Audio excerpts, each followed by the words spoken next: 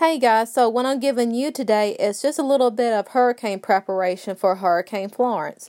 So first thing is just make sure that your car is topped off with gas. Make sure that your gas cans are filled. Make sure the grass is cut. And also another good tip is for your dog, you can have like some felt grass to lay in a kiddie pool. Make sure that your propane tanks are filled for grilling.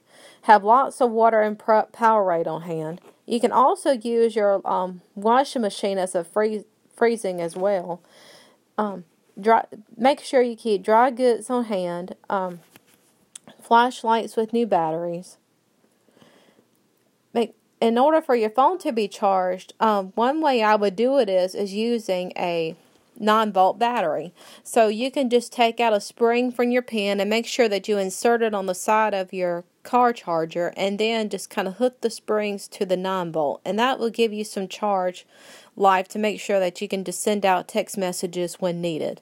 Also, you can use large Ziploc bags and just fill those with water and just keep those in the freezer just in case that the power were to go out and the freezer would go off.